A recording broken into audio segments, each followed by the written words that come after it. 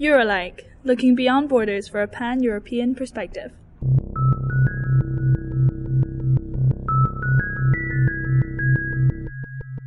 Hello and welcome to Eurolike. This is a new podcast we're doing about politics and culture in Europe. We're trying to get a broad overview in Europe and try to talk about the big topics and how they affect different parts. We're trying to look a bit past the national perspectives and try to get the big picture here. We're a group of students from Aarhus University. We met here studying global journalism, so we all have a background in journalism and we are very interested in the global perspectives. So, yes, thank you for tuning in. This is a sort of a reboot of a podcast that the last year of journalism students here did, but we try to get a new spin on it and hope you stick around for a lot of episodes of Eurolike. So when I say we, I'm of course not talking about myself in plural form. I'm joined by some classmates today, so how about we just tell the listeners a bit about ourselves and our interests. Hi, I'm Meline. I'm 23 and I came from France, and I tend to focus on refugees and women's stories. Hi, my name is Nana. I am 24 years old and I am from Denmark, and I tend to focus on women's studies a lot and feminism, but also on the crisis and wars around the world. And my name is Niels. I'm originally from Germany. I'm 27 years old and I'm very interested in social movements. I have a bit of a background in political science, so I'm very interested in looking at the political stuff all over the world. We also have a fourth member who couldn't join us today, but who will be here from next week on.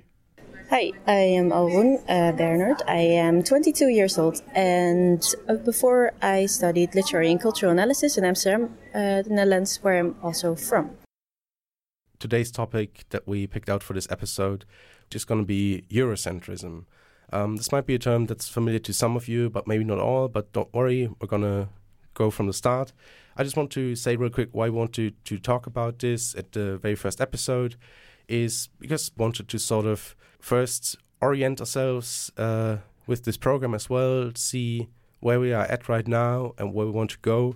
And I think one of the important steps for this is to basically take a look in the mirror and sort of understand your own perspective as well. So Nana is now going to explain the concept of Eurocentrism. Yeah. And as you might have heard before, all the four of us have some kind of background within cultural studies. So when we first set out to do this episode, we ended up discussing whether Eurocentrism was something people outside of cultural studies would know. To find out, we went to the Royal Library in Aarhus to ask some people if they knew what Eurocentrism is. Hello, I'm Anne, and I'm studying molecular biology. And I'm 23 years old. Okay, so what do you think is Eurocentrism? It's the first time I hear this word. Okay. But maybe it's concerning something about Europe. Mm-hmm. And maybe that I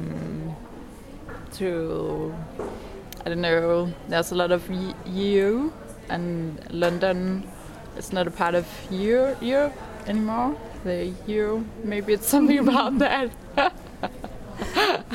Okay, so it's the fact that we focus on Europe. Yeah. So just, I don't know, for example, in your curriculum you would read more stuff by Europeans than other people. Yeah. Or like when you see a map, Europe is always in the middle. Like it's obvious that it's the most important place. Yeah, okay. And so what do you think about this? Do you think it's good? Do you think it's bad? You don't know.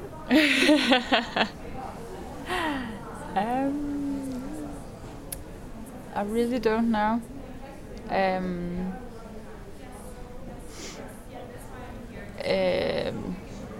I'm not that concerned about whether the focus is on Europe or the whole world. And my name is Morten Heath, and I'm 34 years old, and I'm a student of medicine. Eurocentrism? No, not really.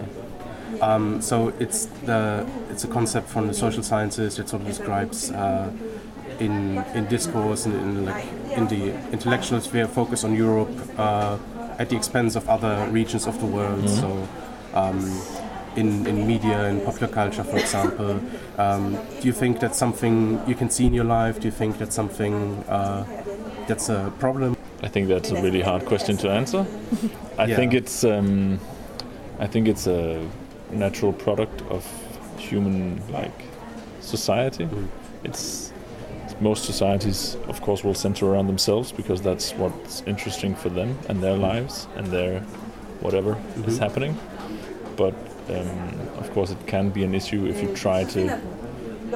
Whenever one particular group of people try to say something about another group of people, they have to consider whether or not they're actually part of that group they want to say something about. And if they're not, then we can have a lot of issues. So in the Eurocentrism perspective, that would be whenever people in Europe try to say something about the rest of the world and not really knowing anything about it, then Eurocentrism becomes an issue because you have to be able to detach yourself from your own centrism and then try and understand something outside of Europe, I think. My name is David Didio. I'm 24 and I'm a journalist. And do you know what the concept of Eurocentrism is? What Eurocentrism is? Eurocentrism? Yeah, I guess I know what that means. So in your words, what would it mean? Well, I think if you focus on Europe instead of what's out there, like America, Africa, other continents and societies. And what are your thoughts on it? So have you ever encountered it in the media? And well, I think every news broadcast is Eurocentristic in a way because people want to know what's going on in their place, in their region, and Europe is one of those regions in the world, so people want to know what's happening in Europe and not maybe in parts of Asia. Jensine, and I'm cleaning at the Met, and 48. Do you know what Eurocentrism is? What? Eurocentrism. No. Yeah. No. It's actually a concept where you can explain with how focused Europe is on itself. So that in media we only talk about Europe, we don't talk about Africa or Asia or stuff like that, or other parts of the world, which means that sometimes we're blind for what is happening in other parts of the world. Okay. Yeah. If you think about that, what would your thoughts about it be? Or I look at the media. But I think I'm not. Jeg er mest interesseret i Danmark, ikke? It seemed that people might have an idea when we explained to them what the term was. It was pretty obvious that it is not really a part of their everyday life. Therefore, we decided to kind of just start out by giving you guys somewhat of a theoretical definition of the term. And we know that this sounds kind of heavy, but please bear with us for a few minutes. So full disclosure, defining Eurocentrism wasn't really just a walk in the park. Personally, I've casually thrown the term into conversations for the past 3 or 4 years. But when it came to actually defining it, I was at a loss. Because what is Eurocentrism really? I have my subjective ideas, but where does the term come from and what does it really mean? Eurocentrism is typically defined both in encyclopedias, I don't like that word, and dictionaries as a focus on European culture or history to the extent where one is excluding the wider view of the world. Furthermore, it is implicitly regarding European culture as preeminent or superior to all other cultures. The first part sounds pretty straightforward, right? From that definition, it sounds like Eurocentrism is basically the same as ethnocentrism, which in general terms is the idea that it is natural to give your own culture the most attention and place it in the center. This exists everywhere in the world, not just in Europe. For example, Sinocentrism in China. So overall, the first part of the definition does not sound too bad, right? Maybe it actually kind of makes sense to put your own culture in the center. Yes, but the problem is the second part of the definition. Furthermore, it is implicitly regarding European culture as preeminent or superior to all other cultures. Here it becomes clear that Eurocentrism has moved on from the somewhat innocent stage to a pretty toxic and dangerous one. And it did so because it was the cultural ideology of the European colonists. During this time, Eurocentrism went from putting Europe and European thinking in the center to promoting the idea that European or Western culture is superior to all other cultures. And as if that was not bad enough, this idea of superiority was then used to justify the need for domination and colonization. In many ways, Eurocentrism represents the view that there is a white, progressive, civilized and modern part of the world, Europe and the West, and a black and indigenous, uncivilized, underdeveloped and barbarian part of the world, everyone else. Therefore, a more correct definition of what Eurocentrism has developed into would be a worldview which implicitly or explicitly posits European history and values as normal and superior to others, thereby helping to produce and justify Europe's dominant position, both within the global capitalist world, but also within the cultural world system. Thank you very much. I think that's a lot, but I think it's very interesting because, like you said, it's such a intuitive concept for a lot of people and for myself as well, I think. But this very in-depth analysis of it's just not too widespread, I feel. Like, you don't really talk about the definition of it a lot, but as soon as someone explains it to you, I think suddenly some examples will come to your mind, like where you can see this. And I think you have this, at least I would think you have this divide also, because of course when you make reference to colonial times, it's so easy for everyone to say, yeah, of course this was a Eurocentric ideology, and I think nobody would agree that you could see this exact pattern there.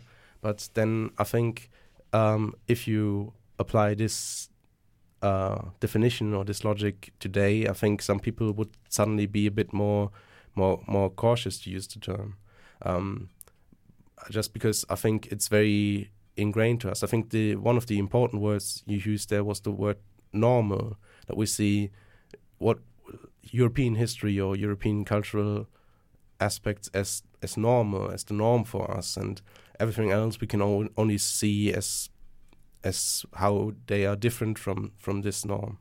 I think that's a very interesting aspect. And sort of adding to this, maybe we can talk a bit about some more practical examples to help us understand how this concept of Eurocentrism, that, I mean, to some of us still might seem a bit abstract at this point, is actually felt in everyday life or in culture today. So Nana has established very clearly that Eurocentrism is not a new thing, but you could actually see some example of it in your everyday life. I mean, have you ever just looked at a map? I'm guessing like all of you did. And I hope so.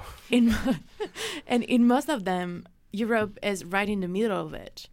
And it seems so natural, but it isn't. I mean, the globe is a sphere, and so there's no right, no left, no east, south, or west.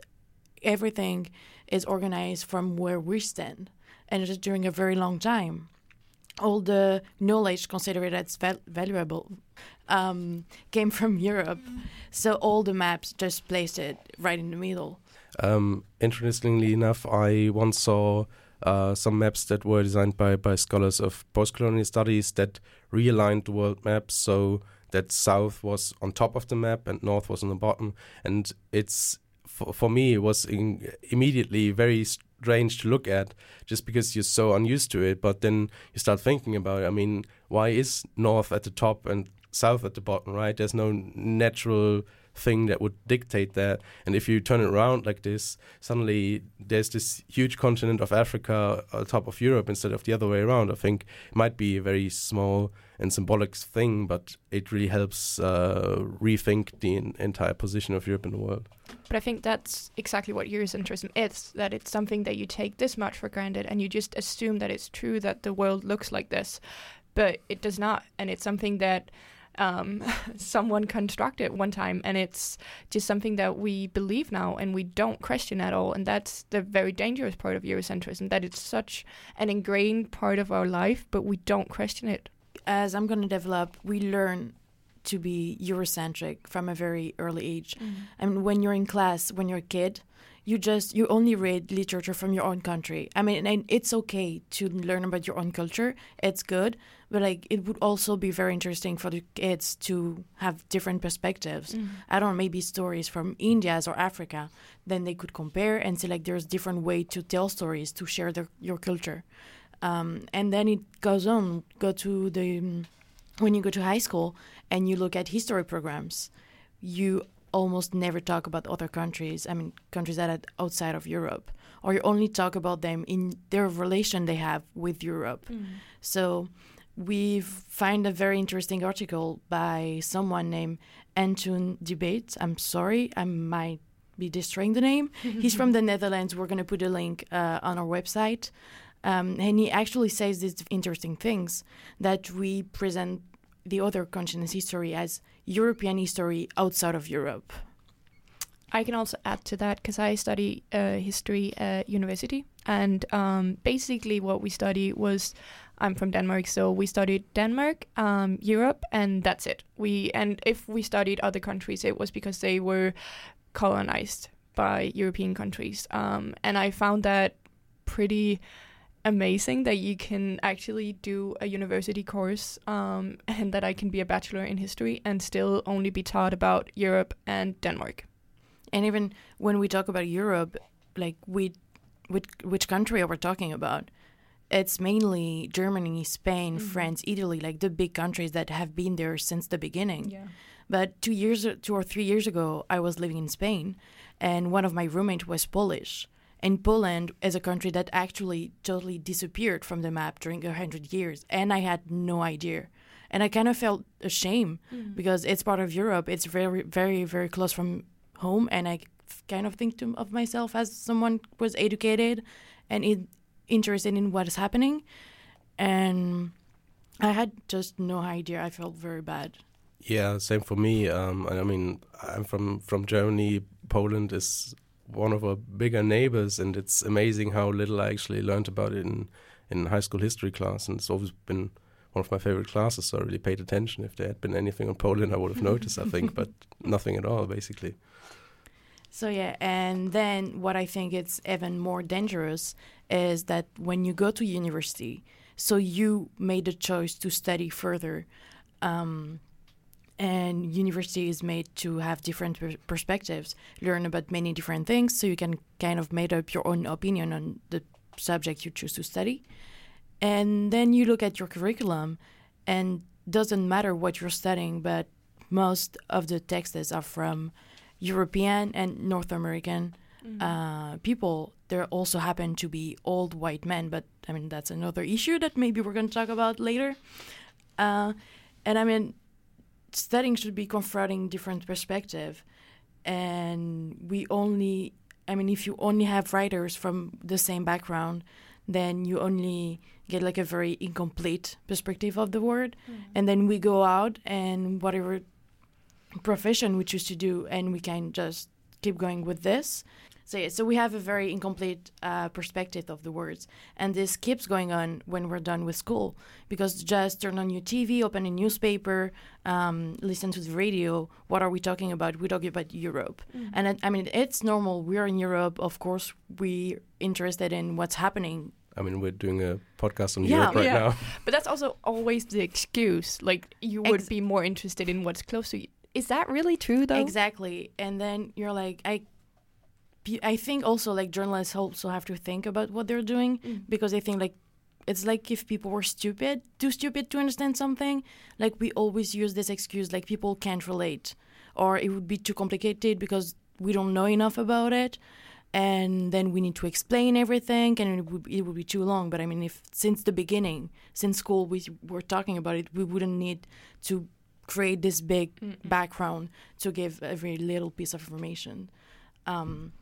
I mean, and when we talk of countries outside of Europe, it's because we have a specific interest in what's happening there.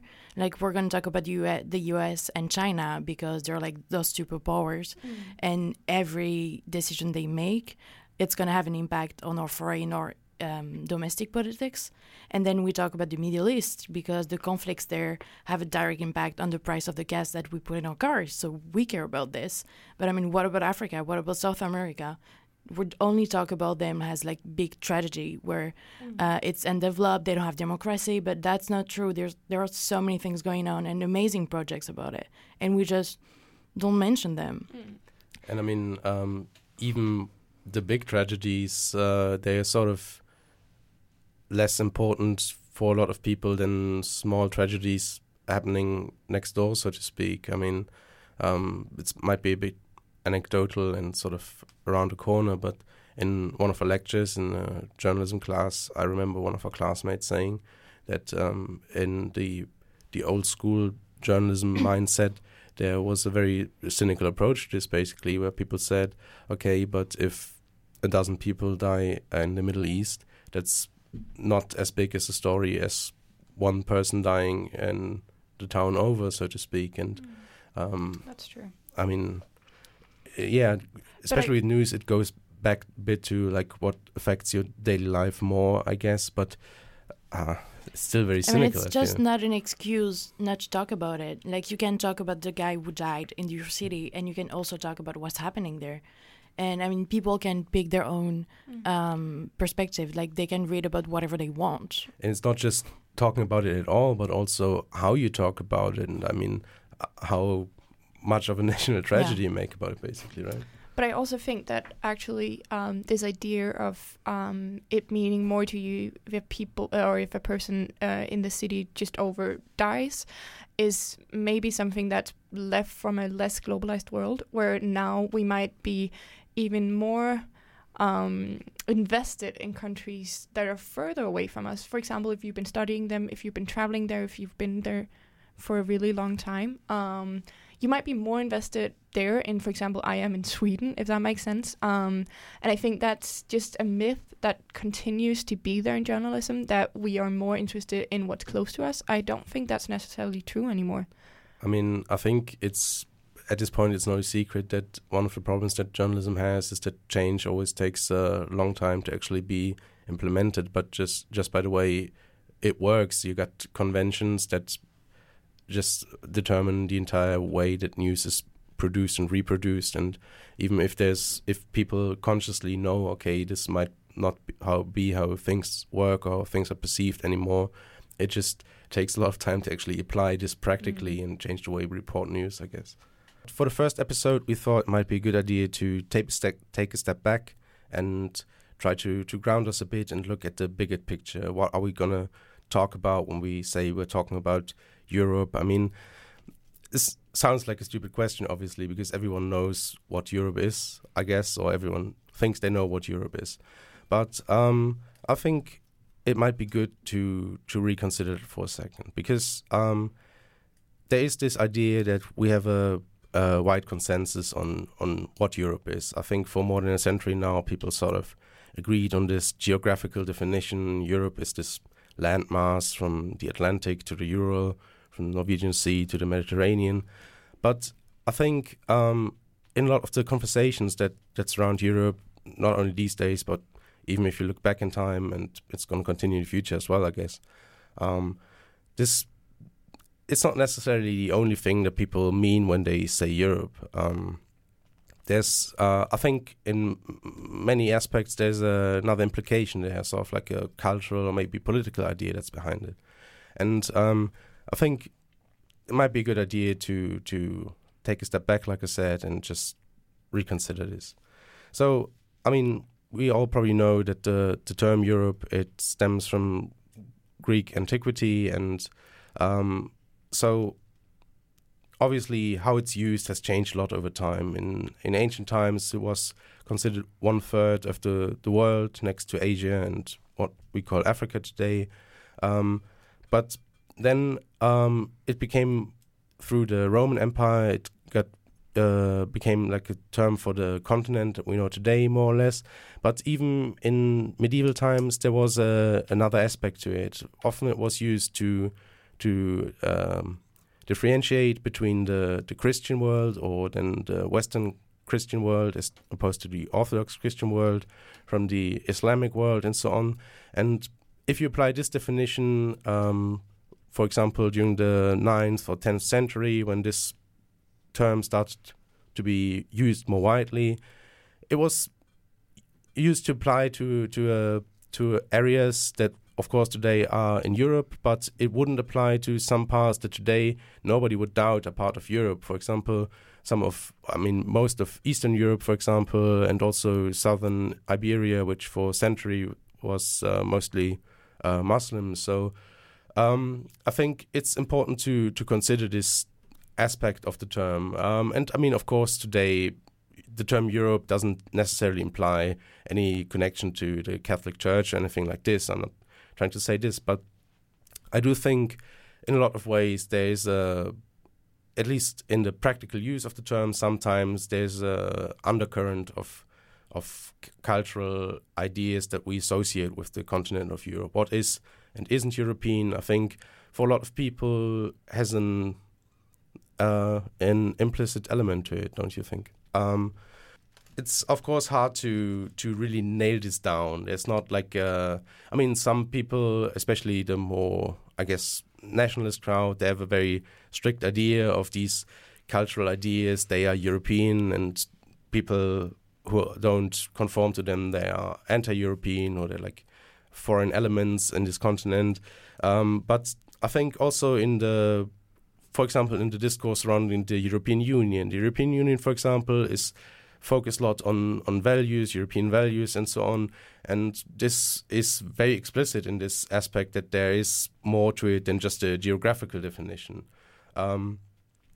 So also to my background a bit, when I was thinking how could you intro a program where we're going to talk about Europe a lot, my first idea was, okay, let's just have a very brief look at the history.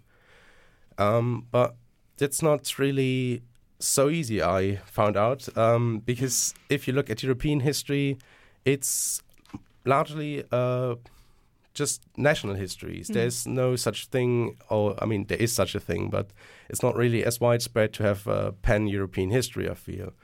At least not in an explicit sense. If you look at the history of Europe, it always starts with, or almost always starts with, Greek antiquity.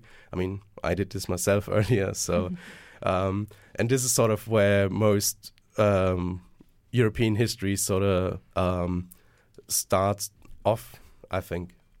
But I think that's also because just even the feeling of nationality is something pretty new that people didn't feel that many 100 years ago. So even just feeling like you belong to a country more than you, for example, belong to a city or something is fairly new, and therefore feeling a nationality that kind of encompasses the pan-Europe feeling must be very new too, I guess, because it's such a new concept that we also have this idea of feeling a kind of connection to other countries within Europe just based on the fact that we're close to each other. It's true. That's definitely true. But in my mind, I immediately sort of contrasted it with Latin America, for example. I studied a lot of Latin American history, and while, of course, national histories also are important there, I mean, the nation state is no less important in Latin America, I guess, today. But there are more considerations for like the common history, at least the post-colonial history of Latin America, which I think sort of plays into the same aspect you just mentioned, that Latin America, the idea of nations, they are relatively young even compared to the European idea of nations, and so they have this sort of common origin in the decolonization process. While in Europe, I think this idea, and you can trace this back, I think, to the historic sciences of the last 200 years, that this idea of like looking into history for a lot of people is looking into one's own roots or something like this. There's a strong element to this, and I think you can also see this with starting out with Greek antiquity. It's no accident. I mean, of course, what people always mention is that it's like one of the origins of Western civilization, which I think is a very abstract term in itself. But I think one of the main reasons why people like to start out there is because many European nations, they have a very or relatively explicit connection to ancient Greece, in that they claim Greece as this the place where democracy originated, and the idea of citizenship, all these things that for us I think are very central to the identity of most European nations, or at least Western European nations.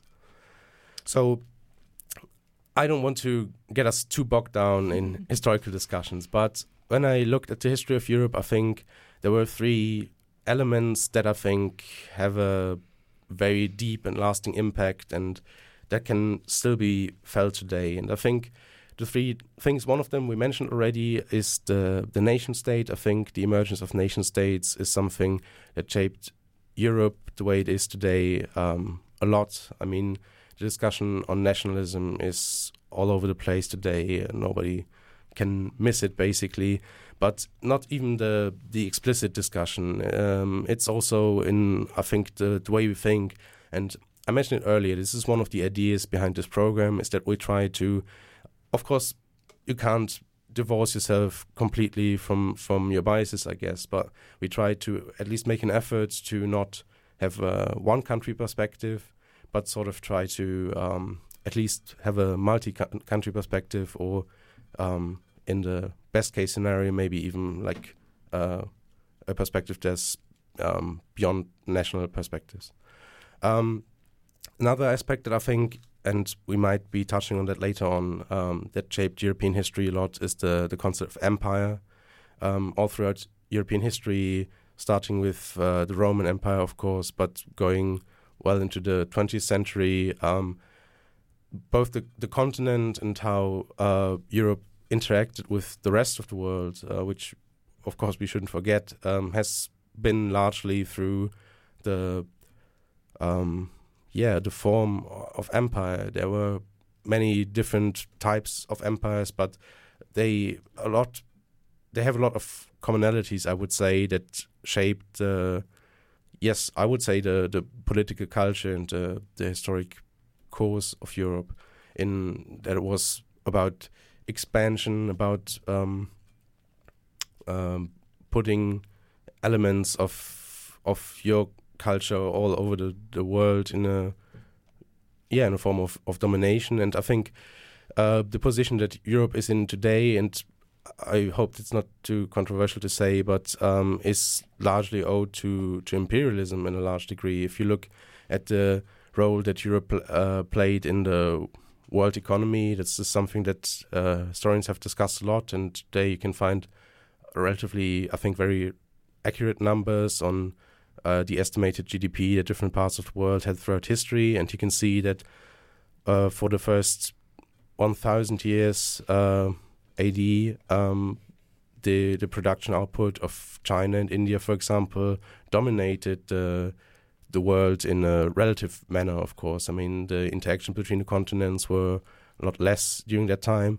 And then I really recommend to our listeners to look up numbers on this, the historic world GDPs of different continents. But you can really see a shift there as soon as the age of colonialism started in the late 15th century, and then intensified later on when the British and the French Empire, they started colonizing Africa and Asia. The production or the GDP, I mean, you shouldn't necessarily equate the two, but of Europe just started dominating the world economy. And I use the word dominating because that's literally what Europe did in a very military sense, or political military sense in the time, to many parts of the world.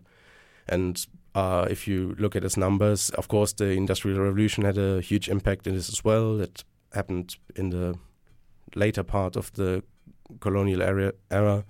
But this is something that I think shaped the world economy we know today. And I mean, our world economic system emerged in this time as well. And this, I mean, I don't want to call it a head start because that sounds very mundane. It's more like this advantage that Europe took. This is something that really put us in the position we're in today, I think, in terms of the world economy, and something we shouldn't necessarily forget. And if you look at countries like France and Britain in particular, but I think You can see similar structures in some other countries.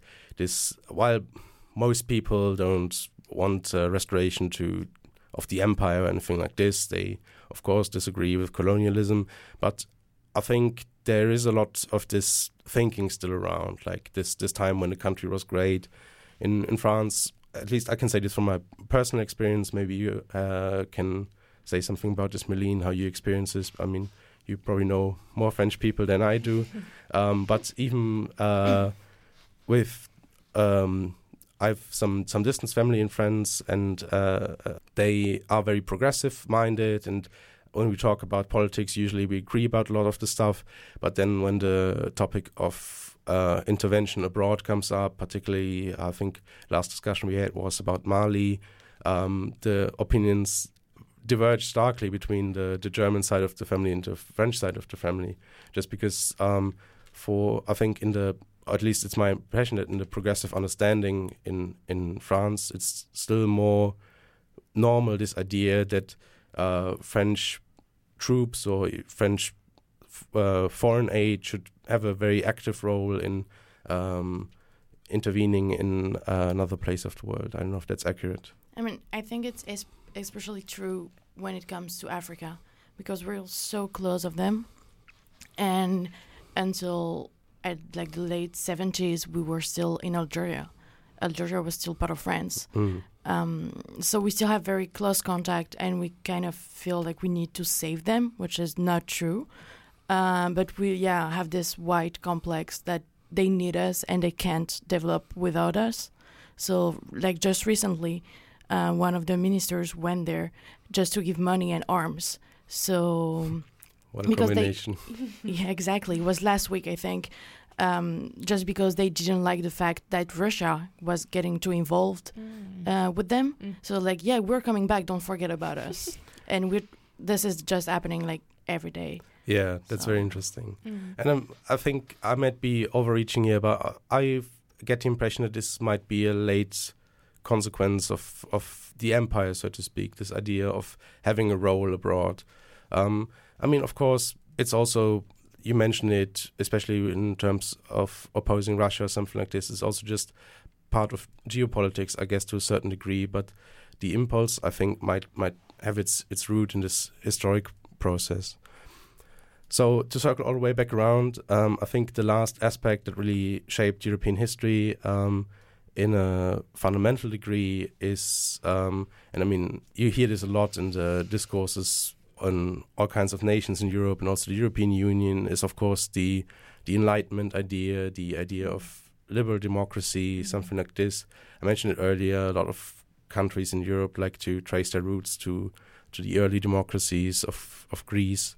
And this is something that I feel, especially in the post-Second World War era, is hard to not consider when you consider the self-understanding of Europe and individual European nations as well, particularly in regard to the European Union, which is this explicit, or at least in its self-understanding, explicit democratic project with liberal values. And so I think those are the big trends of European history that, at least for me, help me when I try to take a step back and look at Europe. What are we talking about here? Those are the three aspects that I think of that shaped Europe and brought it to the point where we are at right now. We still have this element of nation states that's even in the EU era, if you want to call it like this, is the defining measure in Europe. All the important decisions are happening on this level, sort of, and even with this idea of the European Union, Europe coming together, I feel like, and I mean, I would like to hear your thoughts on this as well, but for me, at least at this point, when the enthusiasm surrounding the European Union seems to be waning a bit, it seems like it's always been more of nations working together rather than nations becoming one, if you know what I'm saying. Okay, so I think that was plenty on history for now, because we don't want this to be a history podcast, right? So usually we're going to focus on news style topics, not necessarily the big current events, but topics that are very, in the discussion right now. From everything we said, Eurocentrism looks like a very bad thing. And in my personal opinion, I think it has some horrible sides on it. We're here telling you that we're going to make a podcast on Europe. So how can we do that without being this bad Eurocentric journalist that we just criticized? Yeah, that's it's a tough one. But I think from the way I understand it, at least, and this might be a bit of a naive perspective, but since Eurocentrism is something that's very based in discourse and in the way of thinking, the way you look at things, one of the first things to do definitely is be aware of it, to know what it is, try to recognize the patterns in which it works, and not try to, we mentioned earlier, not try to take everything for granted, not start from an assumption, but sort of try to go to the root of the assumption, right? You look at the world and you don't go back. Of course, Europe's in the center there and everything else is around it, but you sort of try to locate everything for yourself like this. I think this might be a good start. It's easier said than done, of course, but we could try to do that. And I think it's also very important to remember that Europe is just one little spot on the planet, and we're very related to everything that goes around, because everything has an impact. Even if we don't see it directly, it's going to have an influence. So just try to keep this in mind. I think that's in continuing that point, I think we're also going to not just solely focus on Europe. We might take our starting point within Europe, but we can also relate it to other countries and other places around the world that might have an influence or might be important for this specific topic that we're talking about. I don't want it to sound like a hollow phrase or anything, but it seems like it's really hard these days to make any substantial news or discussion medium that's just looking at one part of the planet in isolation, just because what's happening in Europe, most of what's happening in Europe, it's not happening in a vacuum. It's gonna relate to, to the global economy, to foreign policy that goes beyond the limits of the continent and so on. So I think there's basically no way around it, and just to be conscious about it and make it in a deliberate manner might be a good move. I think that's true. And I think something about these things, it's the same with feminism and everything else, that you learn along the way, that we might still make some mistakes, because that's the problem with things that you've been taught your entire life, that they are so deeply rooted within you that it takes a lot of time to become aware of all the places where you do these things. So we will do our best, but I think we also have to be aware that we might still make some mistakes, and we might still have some roots that are Eurocentric within us, because we're all from Europe, and that's kind of how it has to be. But we're also doing this to kind of develop and to try and not be Eurocentric, all of us, I think. Yeah. I think this might be a good spot to take the opportunity to just also ask our viewers if you've got any feedback, if you've got opinions on the program. You'll find us on social media. You can always comment on Twitter and Facebook. And I think for us, I would at least appreciate feedback a lot. If it's critical, if it's positive, I don't care. It's just good to know what you guys think about what we're saying. So that's it for today. Thank you so much for being here and listening to us. I hope you'll stick around with us so we can learn.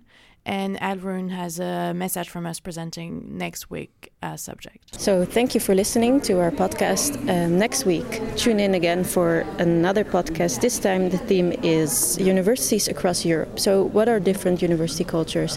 What do we think about them? What is positive? What is negative about them? And maybe also what would we want to change about it? Next week, Monday, same time, same place.